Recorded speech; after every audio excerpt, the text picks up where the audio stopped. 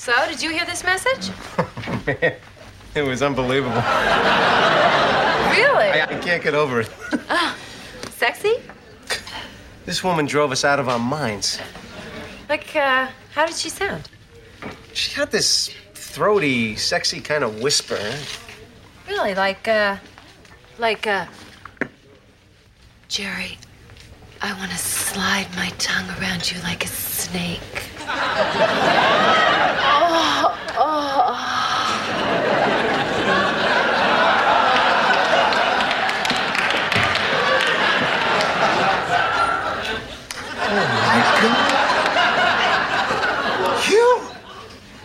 You? That was you! How did you... I stopped in the club to see him, and I was standing in the back while he was on, right? And there was this tape recorder there, and I got this impulse. What?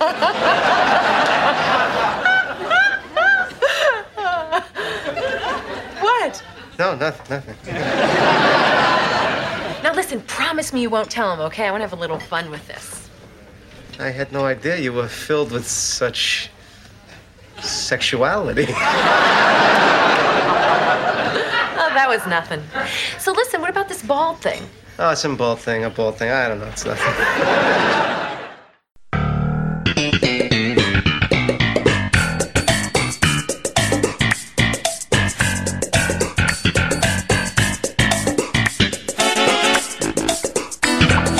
Welcome to Talking Seinfeld, the podcast where we discuss everything we know about the show about nothing. Today we are here to review a fantastic episode of Seinfeld. It is known as The Tape. I am Dando. I'm Guy. I'm trying to do my tape voice. Your breathy voice, yes. Yeah.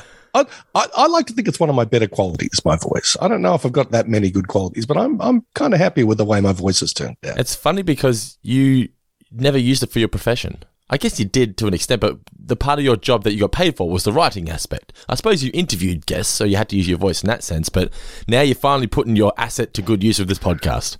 I am indeed. So thank you, Dando. You're the one, you spun gold out of straw, you might say. It's funny. Every once in a while, when I was interviewing people and then writing it up, yep.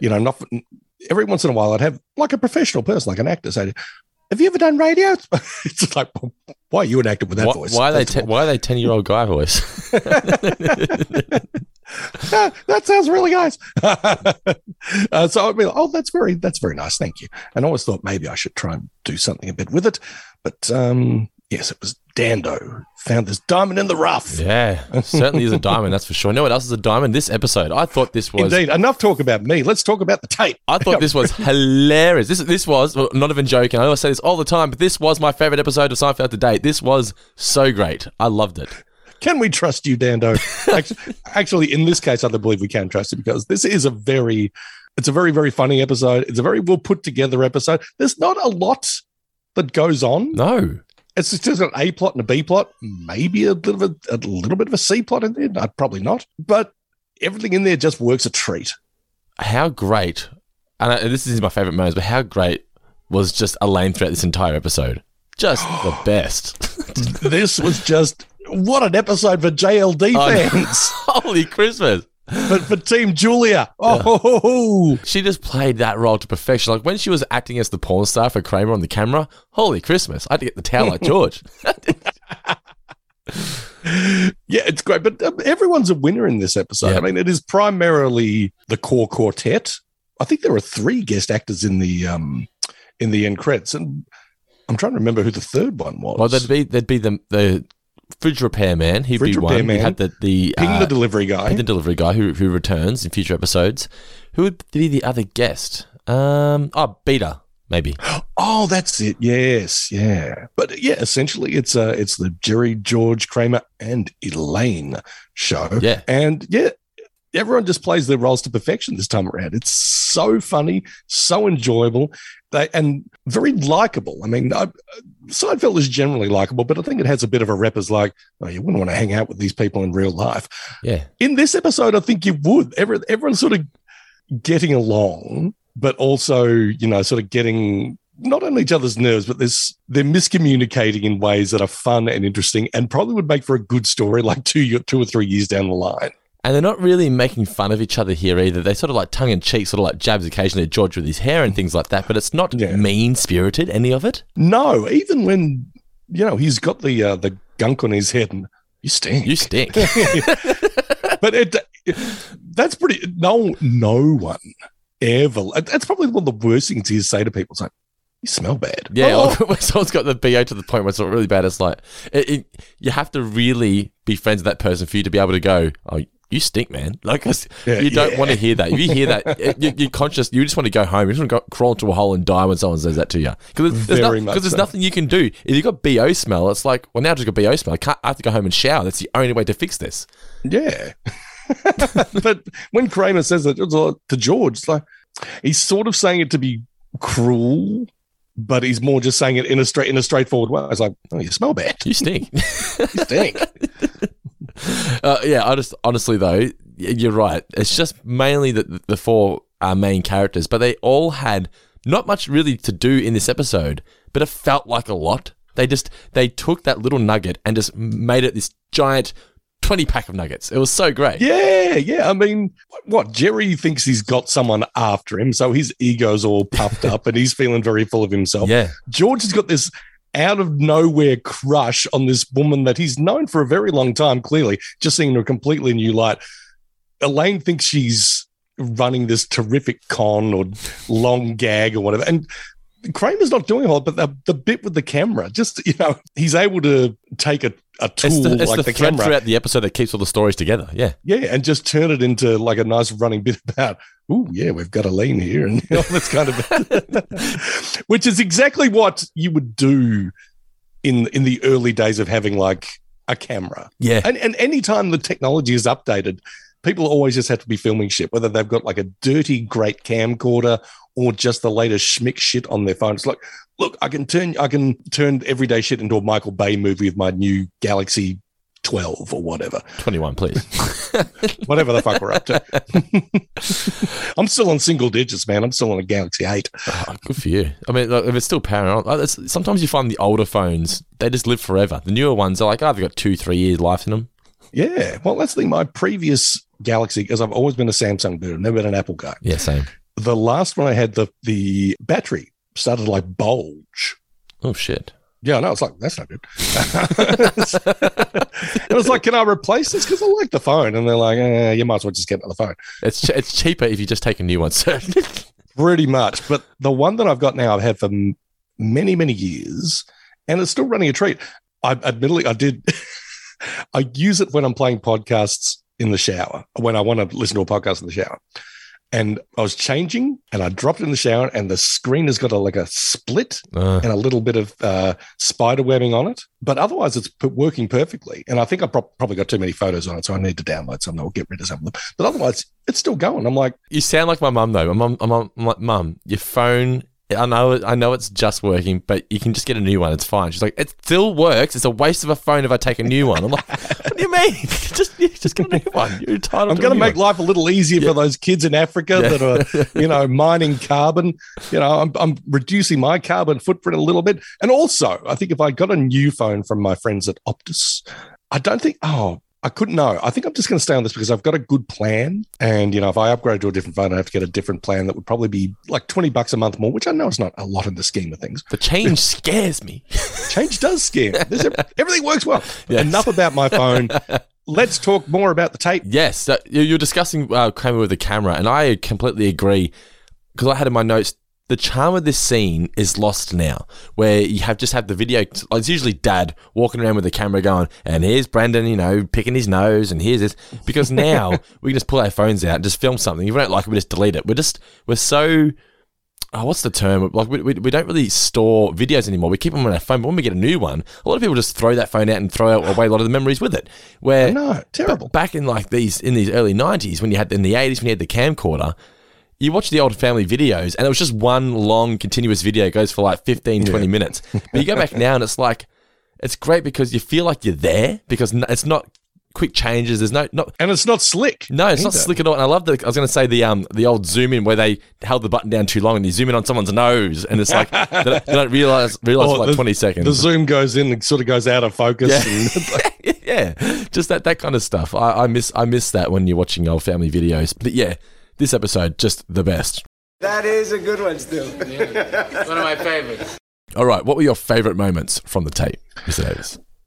Look, it's something I noticed, particularly in this episode, although it may run throughout earlier episodes or throughout the whole series, is the way that particularly Jerry and Elaine will sort of mimic one another in certain ways. I mean, I like they've got their little ways of communicating with, like, when they first show up at Monk's Diner, it's, hello, what's happening?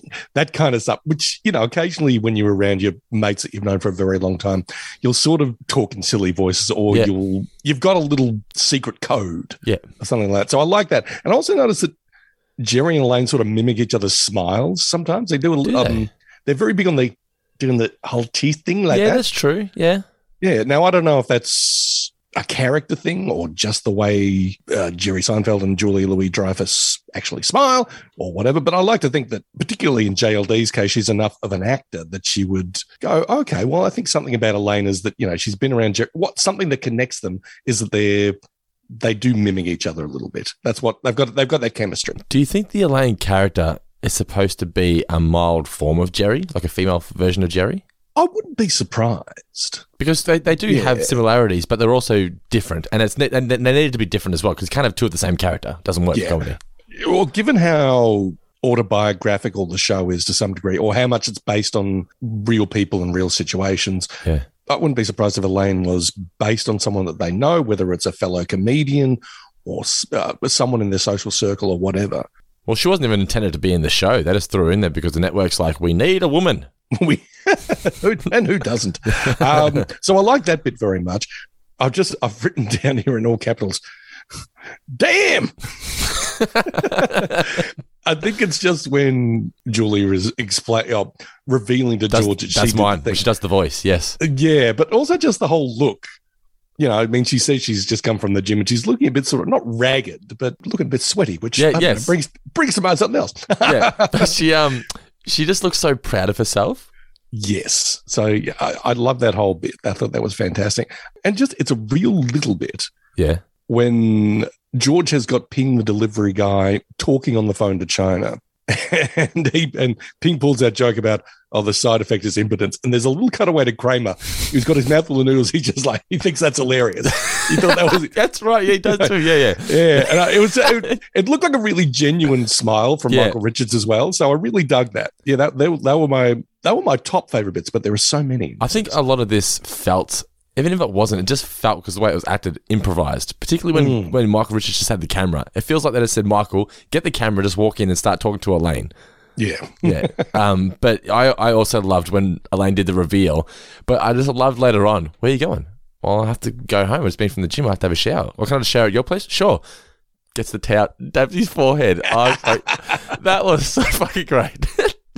But just Jason Alexander's facials throughout this of just I'm in love with you, but I don't know how to feel about this. I don't know what to do with it. Like, should I tell you? Should I not? Like, it's just he was saying so much with his face without actually saying anything. Yeah, I mean, you're feeling like he's really reveling in sort of like, this woman's so hot, and she's sort of got proximity to me, and we've got history. Something I could make it work, but at the same time, he's terrified of it. It's really great stuff from Jason Alexander. Could you spell that, please? No. Next question. All right, trivia for the tape. My first question is, the fridge repairman says to Jerry, you don't want to disturb the position of the what? Compactors? Compressor. Nearly. Compressor. What is Jerry's name for George's big toe routine? Something toe soldiers or something? Soldiers in there somewhere? It's very close. Would you like me to give it to you? Yeah, give me the answer. He calls it the coup d'etat. That's right. Yes. All right. My next question is, what does Jerry ask Elaine to order him before he races off to speak to Beta? A decaf. Correct. Well done. 1 point, Davis. Oh. What is the name of the doctor, the great man in China who cured baldness? Man, I didn't know that one. What was it? His name is Zhang Zhao. Zhang Zhao. Okay. I like also, because when that was coming up, I'm like, oh, I feel like we're going to get a lot of racist humor here. It's the early 90s. But there wasn't. It wasn't at all. There was no Not racism. really. The only thing, and it's not really racist, it's just kind of... Jerry questioning them. No, it's kind of insensitive. It's like, George saying, do you speak Chinese? It's like, well, there is Cantonese and Mandarin, you know? Yeah, I guess so. Yeah, true. My next question is, the name of the porno that Elaine stars in, according to Kramer, is what? Ding. It's Elaine Does the Upper West Side. Yeah. How fantastic was that scene in general? It was just so great. I loved it. Anyway. I don't know. Okay. My next question to you. What is Elaine's middle name? Marie.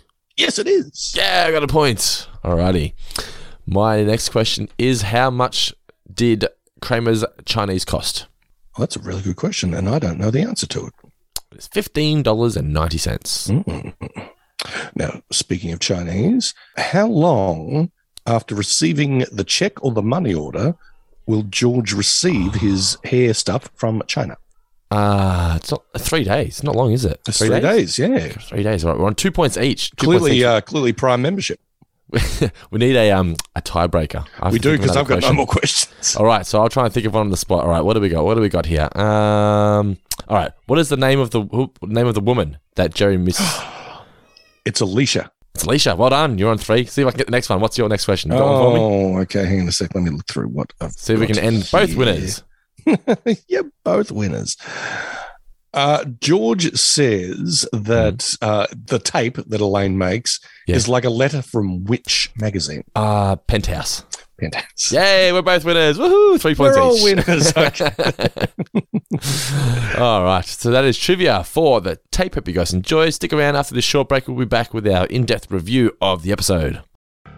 If you're a fan of everything we do here at Talking Seinfeld, you can support the show on Patreon, where not only will you get early ad-free access to the show, but you also get access to hours of bonus podcasts, access to our exclusive Facebook community, and so much more. So join the family today at patreon.com/fourfingerdiscount. Link is in the description of this podcast. If you feel like having yourself a time, then check out our new podcast, Going Down to South Park, where we go back and revisit every episode of the iconic series, dissecting the stories, reveling in chef sing-alongs, and chuckling at the occasional fart joke. Going Down to South Park is available now for free on iTunes, Spotify, or wherever you find your podcasts. If you're looking for a podcast that'll always be there for you, look no further than our new show, The One About Friends, hosted by myself and my incredible wife, Nicola. She is literally the biggest Friends fan I know, so who better to help me as we revisit every single episode of the show, discussing the characters, fashion trends, and how this iconic series still relates to our lives to this day. The One About Friends is available now on iTunes, Spotify, or wherever you find your podcasts. The original air date of the tape was November 13th, 1991. It was directed by David Steinberg and written by Larry David, Bob Shaw, and Don McHenry. It guest starred, as you said earlier, John Apicella as the repairman, Ping Wu as Ping, and Norman Brenner as Beta. Not the first time we see Ping, but not the last. No, I think he comes back 3 or 4 more times. Yeah, I think he's in 3 other episodes beyond this one, plus this one. Okay. The episode kicks off with some stand-up, of course, talking about the hair transplants and the body rejecting it. So this doesn't always happen, but this stand-up sets up the episode, what the episode will be about. So yeah, we get the body rejecting the hair transplant. Is that something you would ever consider? I don't think I would. I never did. In 2022, it's much more successful, and it's not really a big deal. I feel when I was growing up, when someone had hair transplants, it was like the butt of comedy. If someone's got hair transplants now, it's like, hey, good for them. Good. What's wrong with a guy wanting to get his hair back? That's fine. That's a very good point. See, I missed that window on that one. My hair was coming out around this time, around 1991. That early? Well, how were you at that point though? I was in my early 20s, yep, and even then I noticed it was starting to recede a little bit at the front, and then I think I noticed. I probably said this on Four Figure Discount once. Okay. That I was in an elevator, one of those mirrored ones. I don't think you have told mirrored. This. Huh. And I looked at the front and I could see my head at the back. It's like, wait a minute. Oh, you're that guy in the ad. I looked in the security camera and I was like, who's that bald guy? That's my scalp. But at that stage, it was like, No, it's either a toupee or it's plugs, and plugs just look fake. And Well, the bald look suits you anyway. Very Sean Connery. Thank you. Thanks very much. Was that your company? We'll get to that as well. But I mean, I don't think I'm telling tales out of school. One of my nephews is now in his 30s, and his hair was thinning. It's like, yeah, I'm going to put aside a few bucks, a few $1,000, and get a bit of a system in. I'm like, oh yeah, well, Is it working? I haven't seen him in a little while, so Okay. next time I see him, he may well just have, Rocking it. yeah, he might have the rock and locks. These have Demoxenol from The Simpsons. Quite possibly. My big theory on this is when you see, anytime you see a Hollywood actor, or just an actor, primarily a male one, with a role where they have a shaved head, next time you see them, their hair will be suspiciously thicker. But I thought usually when that's the case, they usually just put like the balding cap on. I think they're of a mind, it's like, well, no, I've got to shave my head for this role, but then you have to shave it anyway to probably get, the replacement thing done. I think McConaughey did it before that movie Reign of Fire, the dragon one, because he had a shaved head in that, and you could see that his hair was thinning before that. Then after that, it was a bit thicker. What about what's his face in American History X? I think that was the same with Edward Norton. You look at his early roles and his hair's a bit sort of floppy and thin. After that's a bit thicker. Matt Damon, likewise. Do you think they get the transplants after they I shave? think they get the transplants after they shave it. It's like, Okay. It's just, it's a theory. It's a Well, theory. next time you interview Matt Damon, just ask him, did you get the transplants? Yeah, why don't you just rock the Guy Davis look, man? But we've got the fridge maintenance guy, and he doesn't return in the episode. I thought he would. He seemed like he was getting a role. It felt like he was going to play. I think he did enough acting in his 30 seconds for the rest of the show. He was going for it. Yeah, but I didn't mind it because sometimes because this does happen when you get a repair guy over, and it's like the same with like a taxi driver or whatever. It's like, you're here to do a job. I don't want to communicate. That is true, and you feel bad about it. But it's like, apparently there are hairdressing salons where you can specifically request no talking. Good. Because I just can't be bothered. I want to sit there, close my eyes, and just go to sleep and cut my hair. Leave Yeah, me it's like, alone. I trust you. Just do it. Just do it, yeah. But I enjoyed this little banter, but Jerry's not interested in chatting to him because he's listening Why to would his... he be when he's listening to this tape? Yeah, exactly. He's listening to this. Well, he's not listening to that part. Yeah, he's listening to his material because he did some new material at a recent show, and he's gone back and listening to it. I wonder how many comedians actually do this. Probably all of them. I mean, it would make sense. I'll wouldn't it? wager any of them worth their salt are probably, okay, that played well. Oh, my timing's off on that one. Oh, Yeah. I can hear the crowd was into that. Yeah, I wouldn't be surprised if there was a lot of recording going on. And I've just got here, I like that they add that little perfectionist element to Jerry because it suits the character. He would be a perfectionist. Yeah. So George arrives and he asks Jerry if he's been using his joke about the toes. Yep. Got nothing. Nothing. And then when George says he's calling China, did you just get Donald Trump vibes?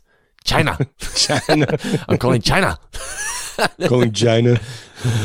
For hair. The Chinese have done it, my friend. They've discovered the cure for baldness. And I just liked in this scene how everyone saw the documentary because it felt very 90s where everyone watched the same shit because you had like a handful of channels. Yeah. Unless you had like cable or whatever. Not everyone had cable, but if something was on like Channel 10 here in Australia, Channel 9, most people were watching those things. There was a good chance that your friends saw it as well. But, oh, you saw that too? Yeah, I saw it as well. I was like, yeah, I like that. It just felt I very do miss 90s. that. Yeah. Kramer walks in with a camera that he got from Spectre. He's the guy who likes fat women, apparently. He's got a fat fetish. He's going to be a minimalist. And as Jerry says, the fat fetish cancels out being that, right?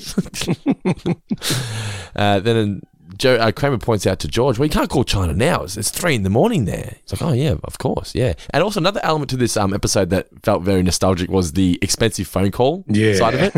Because now I can probably Zoom China right now, video call, costs nothing. I can get there immediately. It's crazy how technology should change the world in that aspect. But Jerry then overhears a message. We don't know it's Elaine yet. He overhears a message from a woman. And their reactions were great. It felt like it went for like a minute of these guys just going, oh my, ooh. But every time they did it, it was just funny. A great start by Jerry as well. Is Yeah. oh my God. Oh my God. What? Oh, God. Oh. Man. Oh. I can't believe what I'm hearing. This woman's talking to me on my tape recorder while I was on stage. This is wild. I never heard anything like this in my life. Listen to this. Oh my God. Wait. Who is this woman? I don't know. I have no idea. I was just listening and she came on. This is like a penthouse letter. Why can't I meet women like All right, this? come on. Wait. I wonder if they were actually playing something in their ears to give them that sort of momentum to actually react that way. It's a really good point. I mean, I was watching it on Netflix, and Yep. it came with subtitles. Yeah, and apparently you could hear the voice. when Jerry passes the headphones, the very old school Walkman headphones, to George, on the subtitles you can hear, "I want to slide my tongue around you like a..." And we find it's Snake later on, yeah. Yes, yeah. So I can only presume there was something on the tape. Whether JLD actually recorded it, that'd be fun. That'd be Well, interesting. I guarantee what they've done in post-edit is they've got the audio of Elaine saying it to George in the cafe and put it in there Good point. as a little tease kind of thing, yeah. But as George says here, it's like a penthouse letter. And another great bit here was that how Kramer wanted to listen to it and George was hogging it. No, I'm not finished yet. They're like little like school kids again. Kramer goes to listen, turns it up loud, and just does the classic Michael Richards comedy. We're now at Monk's, and they're discussing the China faking the cure as they're walking in. What? If they really got a cure, why would they give it out? Then it'd be a nation of Supermen. and it's that there, I guess, sums it up the position of baldness in the early 90s, almost like it was a failure for a man to be bald. It's weird, but was it actually like that? Or, like, if you were bald in the early 90s, was it seen as, oh, poor guy, he's bald? Or was it, oh, he's just bald, whatever? A little. Look, speaking personally, it was a bit of a bummer to be in my early 20s and to have it sort of starting to thin, because I was like, oh man, I had like a 2-year window of looking like really handsome. You got the Ablett treatment. I did. I mean, and it took a long while before I, started shaving it right back. I mean, I had what the great Twitter film critic Lexington G refers to as sides. Did you have the Hulk Hogan style? Oh no, I didn't have like a skullet or anything like that. So you didn't have, but did you have maybe the Dick Sullivan from Third Rock from the Sun? What's his name? John Lithgow. John Lithgow. Did you have the John Lithgow? Yeah, a bit of, yeah. I mean, thin on top and a little bit on the sides. And to this day, my mum's like, oh, you shaved your head again. It's always nice when you've got a bit on the side. And I'm like, Mum, sides. I'm not doing sides. A bit on the sides. Yes, indeed. How How old were you when you first went full shaved off? I probably would have been in my late 20s. Okay. Was there a fear of, if I shave this all off, it might never grow back? Was that the fear? Actually, no. The first time I really shaved it right down was probably when I was about 25 or something, just to see what it would be like. Did you fear that it wouldn't grow back? Oh, no, but I wanted to see what I was working with, essentially. And like, yeah, this isn't too bad. I mean, I'm glad. I mean, I would not be completely clean shaven up top and without a beard. I don't think I look that good without it. I think I need to have some hair going on. Yeah, you're very distinguished. And you're very sweet. Thank you, sir. But wait. Oh, yeah, they're discussing the Superman. And then he says, ask Elaine for her opinion. Brings up the sexy message. No. I meant that the Chinese baldness cure. That was just a way of furthering the story. Very well written. He sees Beta, and that's just a chance to get Jerry away so that Elaine and George can have their little meeting here. And this whole next scene was just incredible. Like, Julia in this was just in her absolute element. This has to be one of her greatest scenes on the show to date, I reckon. Oh yeah, just having so much fun with it, but also just showing off her incredible, comic timing and vivacious presence, one might say. I mean, it's also the fact that she doesn't really see herself as this kind of person. It's like, I was just playing along. Like, she doesn't actually think that she's all that sexy. Yeah, like, the fact that she doesn't realize it makes it sexier. Yeah, just the way she's the innocence of it all. Got this impulse, and just George thinks it's hilarious. Oh my! Yeah, and you can, just as you see Ralph Wiggum's heart break in real time, you see George just become consumed by erotic desire in real time. Yeah. It's great. It's great work by both. It's just so great how George is explaining, this voice, it drove us out of our minds. You know, she had this throaty kind of sexy kind of whisper. And when she does it, and the way he just peeps over the menu, it was you. And she's so proud of herself. And George, as you were saying, he's just taken aback. And she says, don't tell Jerry, I want to have some fun with it first, which I thought was quite good. And then as George says, I had no idea you were filled with such sexuality. And then Jerry walks over, and Jerry just being Jerry, very patronising to Elaine. Oh, Elaine, you wouldn't know. She was talking about things on this tape, things that are illegal in certain states, and but, things that you would know very little about. She's like, oh, really? Oh, I see. Okay, then. And she's just playing dumb the whole time, which is great. George just sits in silence the whole time. He's just staring at it. They use all the characters so well, and not just in terms of dialogue, but in terms of reaction styles. They know that the creators of the show, and the makers of the show, the directors, etc., just know they've got a terrific arsenal to work with. They've got multi-talented people. Sounds like, you can convey this without saying a word, man. But it's the simplicity of all of this. It's why you can really understand why Seinfeld became such a success. It wasn't wacky, this part. It wasn't sort of like a manufactured story. It was, no, she left a sexy message on a tape. And everything, the way the guys react is just so relatable, because I reckon 9 out of 10 guys would react the same way. Oh, absolutely, yeah. You've got someone in your orbit that you've known for a very long time. And sure, Jerry and Elaine were an item, but I'm pretty sure the other two at least are just like, it's Jerry's friend, our friend. And, wait a minute. She looks like Julie Louis-Dreyfus, and she's sweaty, and she leaves smutty messages. Yeah, Whoa, that's changes the thing. everything. The fact that she was acting smutty, yeah. But we've seen an element of this with the Elaine character beforehand when she was flirting with George's boss at the bar. Remember? I just like to get naked all the time. But that's when there have been other occasions when she's tried to be flirty, and failed, and just completely dropped the ball. Yeah. So Jerry comes over. I really like this too. He comes over and he says, Beta is the guy that got chased by the jockey that time when he was harassing him at the race course. I like they gave the character Beta, who we never saw, might not never see again, but it gave him a backstory to an extent. That's fantastic, isn't it? And a really vivid one as well. He became a real person. He's not, he's that guy from the club or whatever. It's like, you remember what happened to Beta? Wacky Beta, that time he got chased by a jockey. What about this girl on your tape recorder? Oh, Elaine.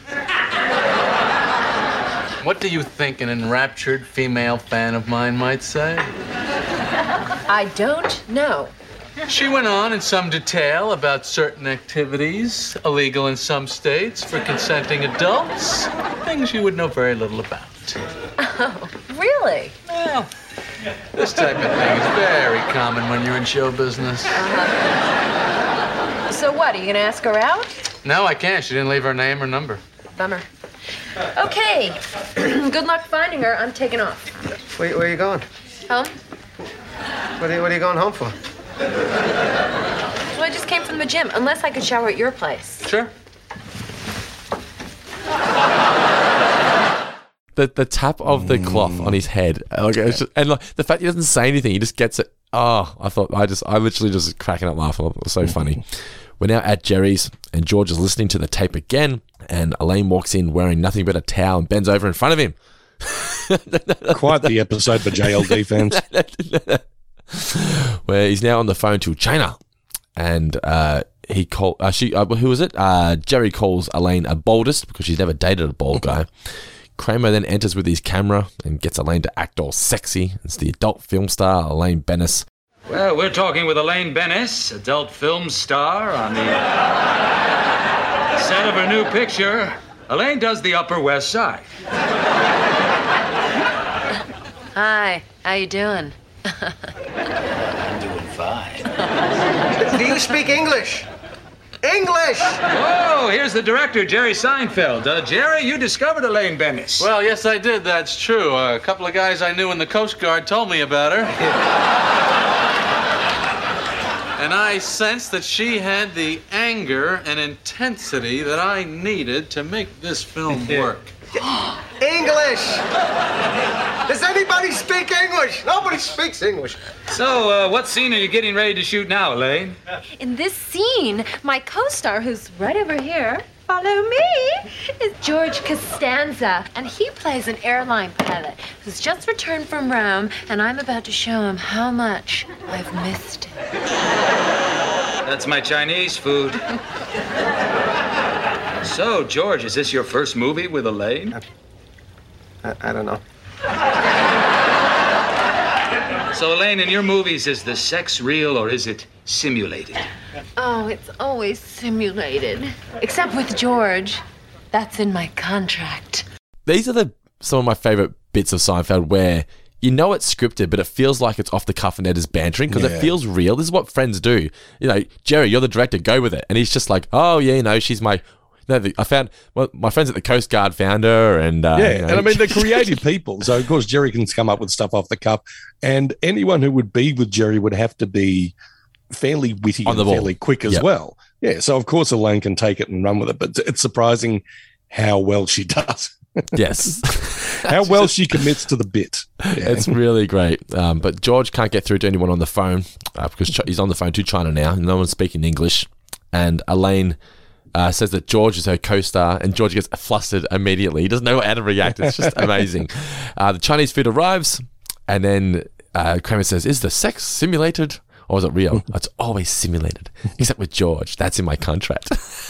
Like, this is so fucking funny. I'm like, this is just, I have to watch this with Nicola after this because I think she'll find this hilarious as well. But yeah, so he still can't get through to the people on the phone. Then Ping arrives and he says, well, they ask him, can you translate for George? And he does so. How great is it when he gets on the phone, says something, looks at George and starts laughing? Billion people over there. He found a relative. He says, you got to send the money and they'll send the cream. Do you have any side effects? Impotence? Pause, laughing, joking as an expense. It's just, yeah, this whole scene is fantastic as well. He says, get the money order from the Bank of China and you'll get your cream in 3 days from when they get the money. And then Ping just casually sits down on the couch and has a chat to whoever's on the phone with the magazine. Puts his feet up. Hilarious. And Seinfeld doesn't do this very often where they just let it linger on and the crowd's just laughing the whole time. It felt like a very like Everybody Loves Raymond-esque kind of gag where something happens and they sort of wait for the crowd to stop laughing and then they continue. Yeah. But this didn't feel awkward because it's just like, hello. I just thought this was really... This whole scene was just... This whole episode is just fantastic. I don't know. It's hard to sort of explain how much I love this, but I loved it a lot. Well, you're doing a pretty good job so far. George is now driving Elaine home. It's something which he wouldn't normally do, but now he's infatuated with her. And she goes to get out. Where are you going? Oh, I guess you have to go upstairs. She says, well, do you want to do something? He's like, I can't think of anything. Well, I'm up for anything. He's like, oh my. But him hitting the car horn, yeah. two for honk if you're horny.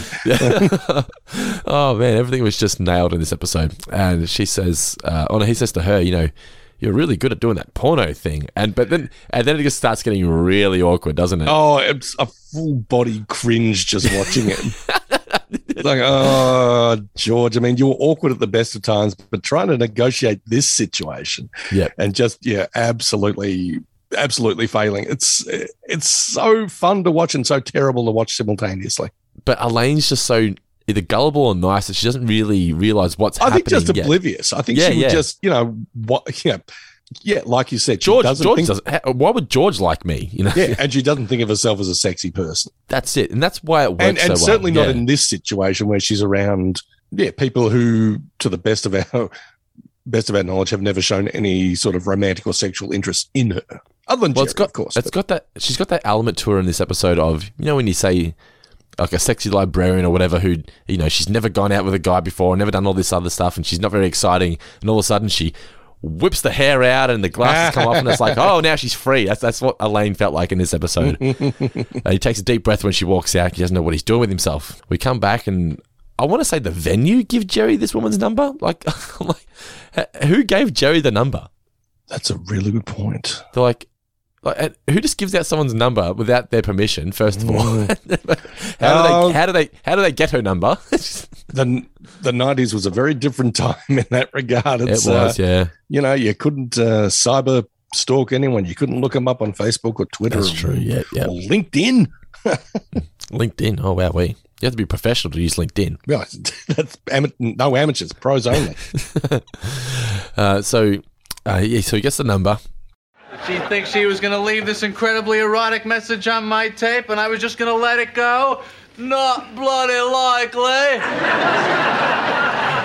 What is that? That's my Cockney accent. No, that's no good. Let's hear yours. Not bloody likely. That's the worst Cockney accent I ever heard in my life. But everyone does that. We try to do that accent, and it's very rare that someone can do an English accent well. You live with an English person. Yeah, and it's funny because whenever we watch an American show, whenever someone does an accent, Nicola will always without fail go, he's not English, or oh yeah, he's English. Like she can just tell straight away. We're watching that show, watching Burn Notice, obviously, and the chick that plays Fiona, she's really got a really weird accent because she was full Irish in like the first couple of episodes, and it's like the head honchos at the network were like, we don't need an Irish accent. The Americans don't like the Irish accent. Go to the American accent. All of a sudden, she's talking American. It's like that's weird because she's English. Yeah. So she was talking like Irish, and all of a sudden now she's American. It's like, what happened? But she was an English actress doing an Irish accent. Yeah, she's doing an American accent. That was really weird. It's so bizarre. Yeah. George arrives with the cream.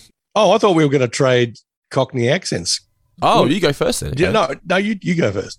What are we going to say? Not bloody likely. I don't. What is a Cockney accent though? I don't actually know what it is. I can not just do it. Bloody likely. Like what though? Not bloody likely. I can't do it. That was pretty good. No, it wasn't. I think both of ours were better than Jerry's and Kramer's, and they're professional actors. But George arrives with the cream. It's obviously been 3 days since they received the money. Very fast shipping though for the early 90s, don't you reckon? Absolutely. Yeah. Well, they didn't have the supply chain issues that we have these days. I buy shit from China now on eBay. It takes you buy it now and it's like you may receive it in November. You're buying stuff from Wish. Yes. Kramer goes to get the camera because he wants to film George's head. George is very suspicious of this cream. He's like, I don't know about this. And Kramer then films the top of George's head, and George is like, I've had enough of this. So he runs off to put the cream on, and then we go here, and it doesn't go anywhere again. I don't know whether it's going to be the next episode, maybe. But Kramer brings up the guy who took his jacket that his mum used to grab. That's right. Yeah. Now, was this the previous episode or a couple of episodes back? I think it was two ago. Yeah, it's not very often that they have throwbacks to previous episodes like this.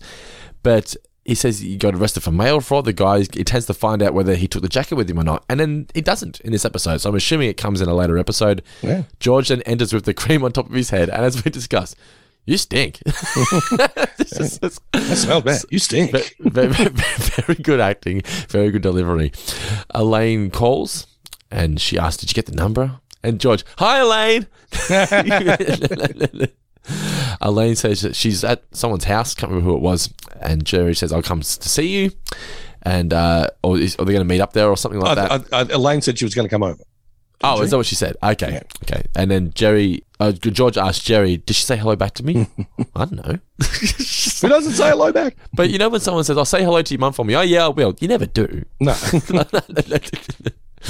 But it's just a polite thing to do. But George is infatuated with Elaine. He's infatuated to know whether did she. It's rude. Did she say hello back? Surely she likes me.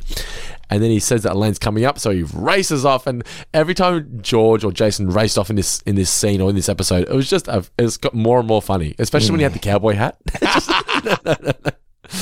But Kramer asked the question, "How often do you cut your toenails? How often do you cut your toenails, Mr. Davis?" Let's see, probably once a fortnight to 3 weeks. Okay, I think I'm probably in that ballpark as well. You want to keep them at bay. You don't want to be scratching. Fingernails once a week. My fingernails grow really quickly. Do they? Okay. Yeah. But toenails, fortnight to 3, maybe a month. I hate my feet. I've always hated my feet. Do you hate your feet? I'm not a fan of my feet. No, no. I like wearing thongs just for the comfort, but I hate people seeing thongs. I think my feet are hideous. Well, that's the thing. I mean, speaking of China, I mean, I look like I've had my feet bound like one of those Chinese girls back in the old days because they sort of my little pinky toe sort of curls underneath a little bit. Yeah, so does mine. It's weird. I'm lucky the lovely Louise doesn't have a foot fetish because she'd be like, No, forget it. Has she ever seen your feet? Just wear socks all the time. Yes, I wear socks 24/7.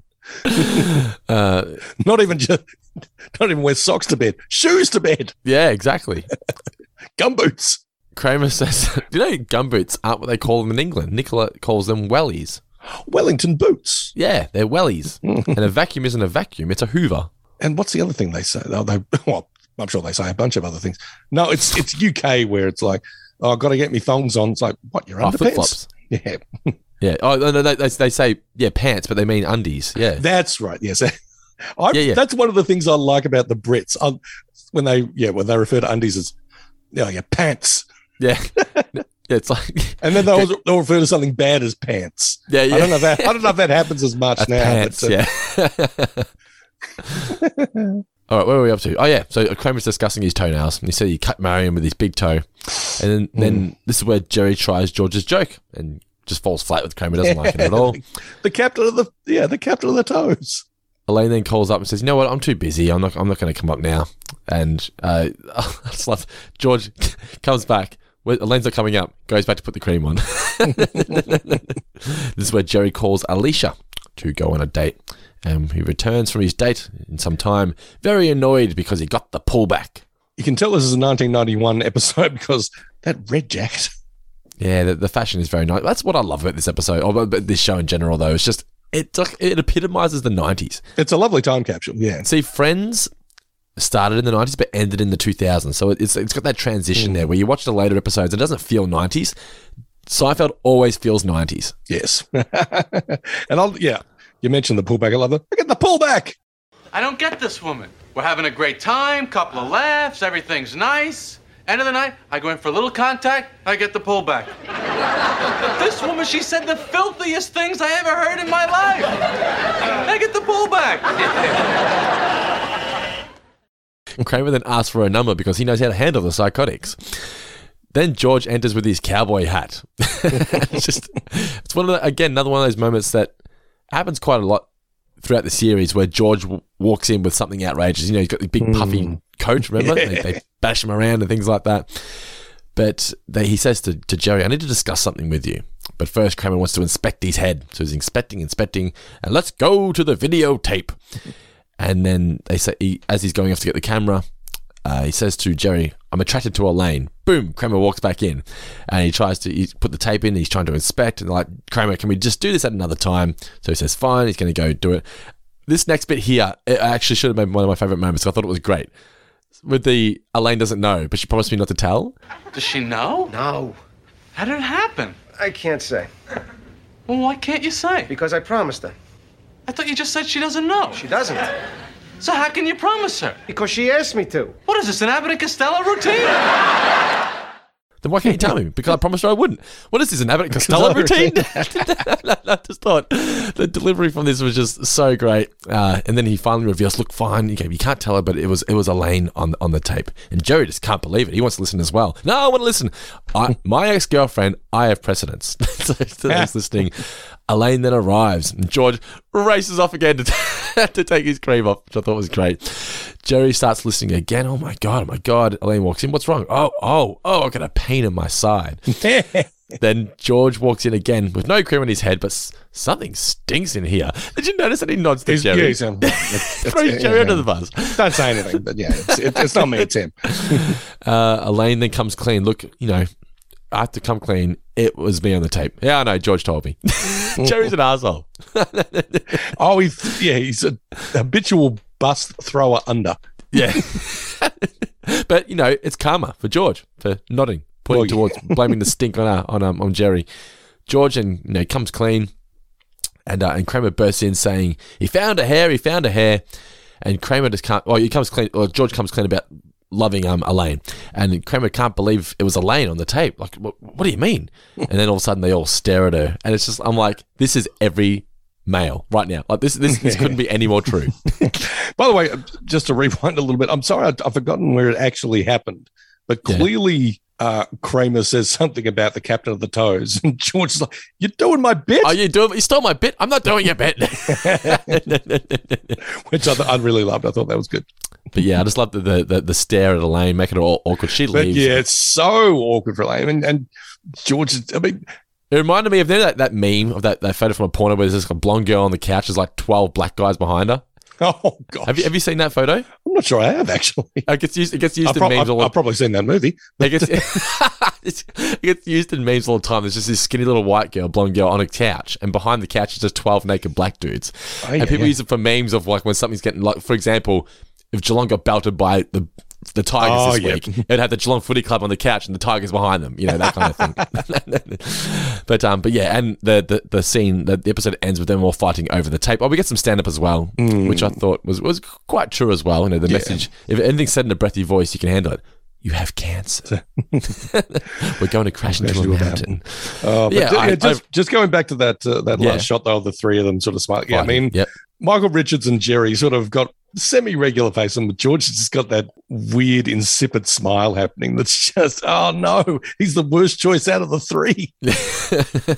Yeah, at the end, yeah, George is like, it's me, right? You're gonna choose me.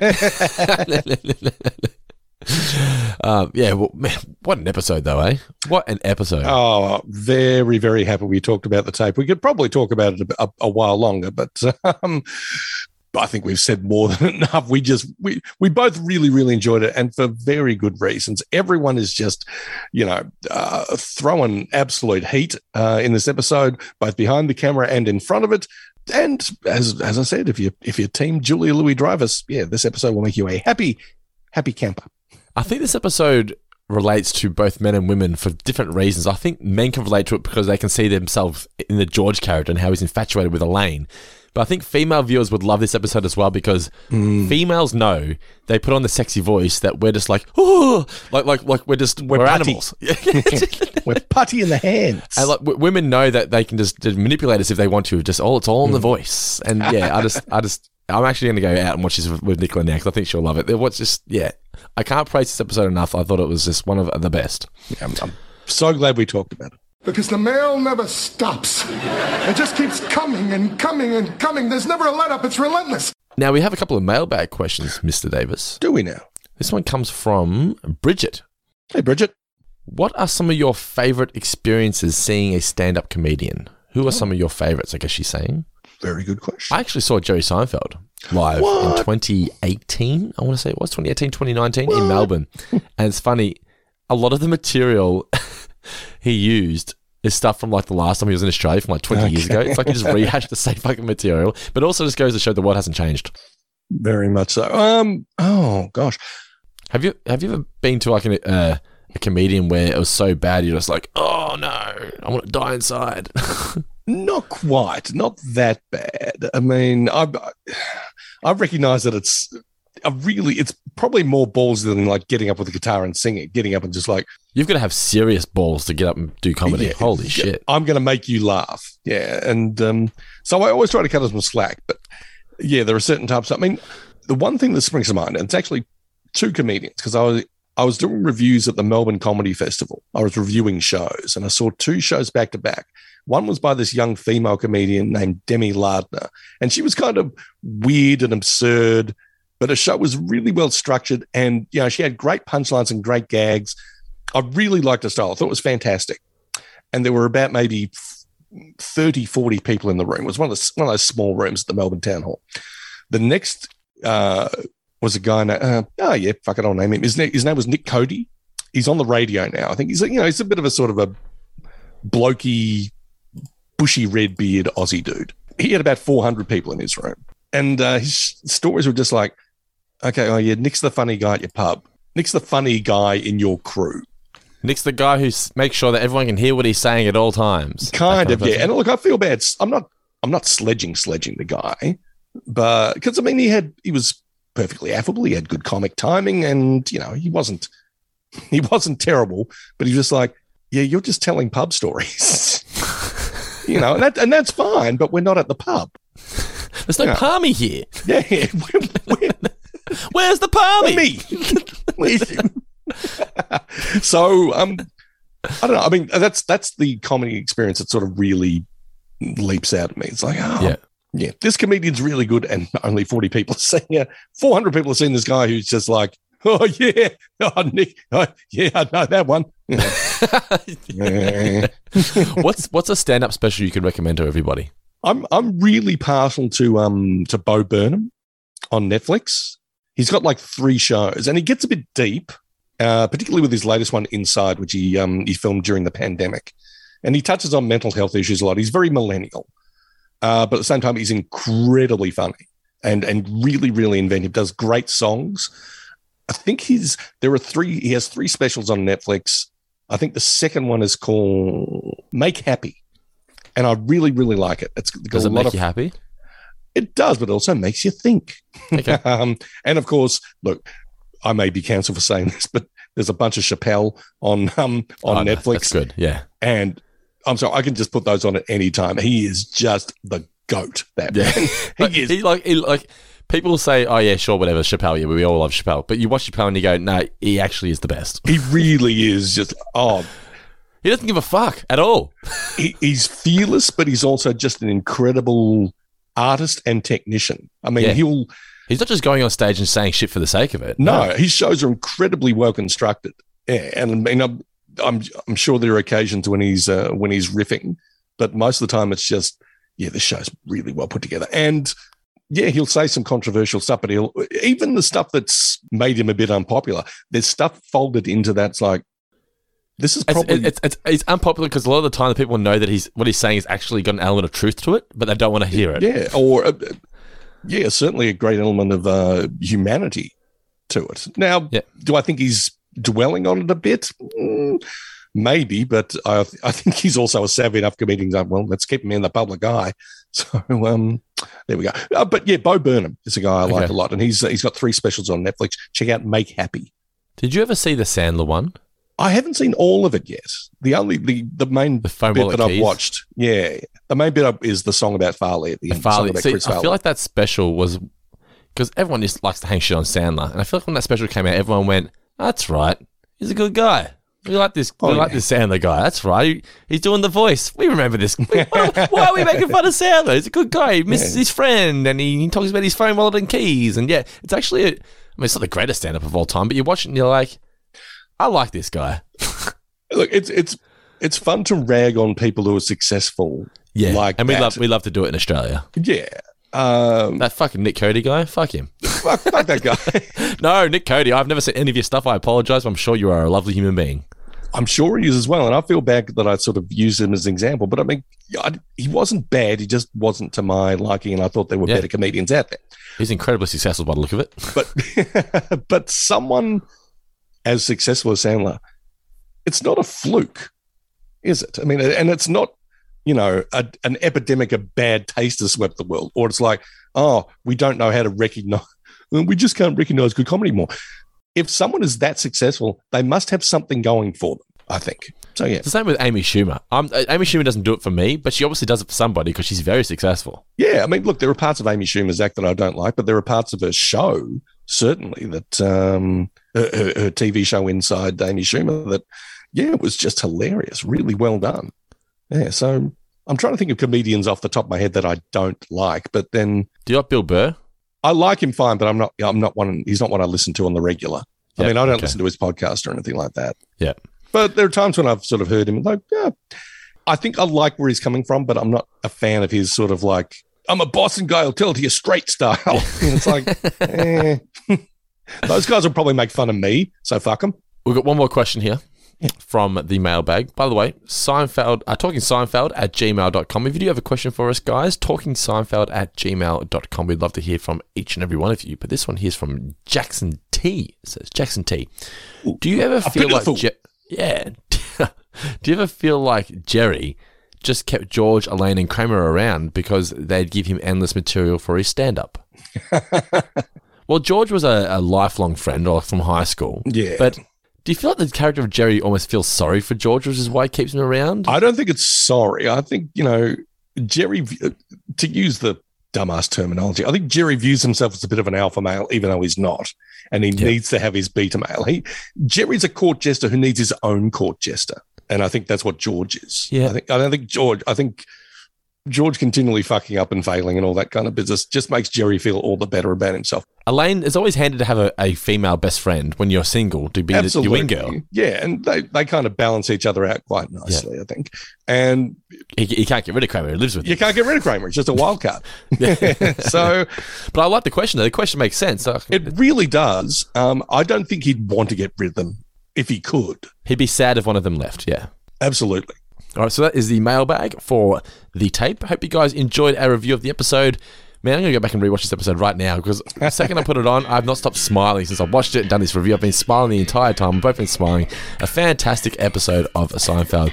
The next episode of Talking Seinfeld, we're going to be reviewing The Nose Job. Looking forward to that one as well. Don't forget, guys, if you want to get in contact with us, it's talkingseinfeld@gmail.com. Please rate and review us on Apple Podcasts, Spotify, wherever you do listen to this podcast. But yeah, as I said, please send in a message or send in a question, talkingseinfeld@gmail.com. We would love to hear from all of you and what you enjoy about the show. All right, Mr. Davis, this has been The Tape. Next episode is The Nose Job. Any final words for those incredible listeners out there? Not bloody likely.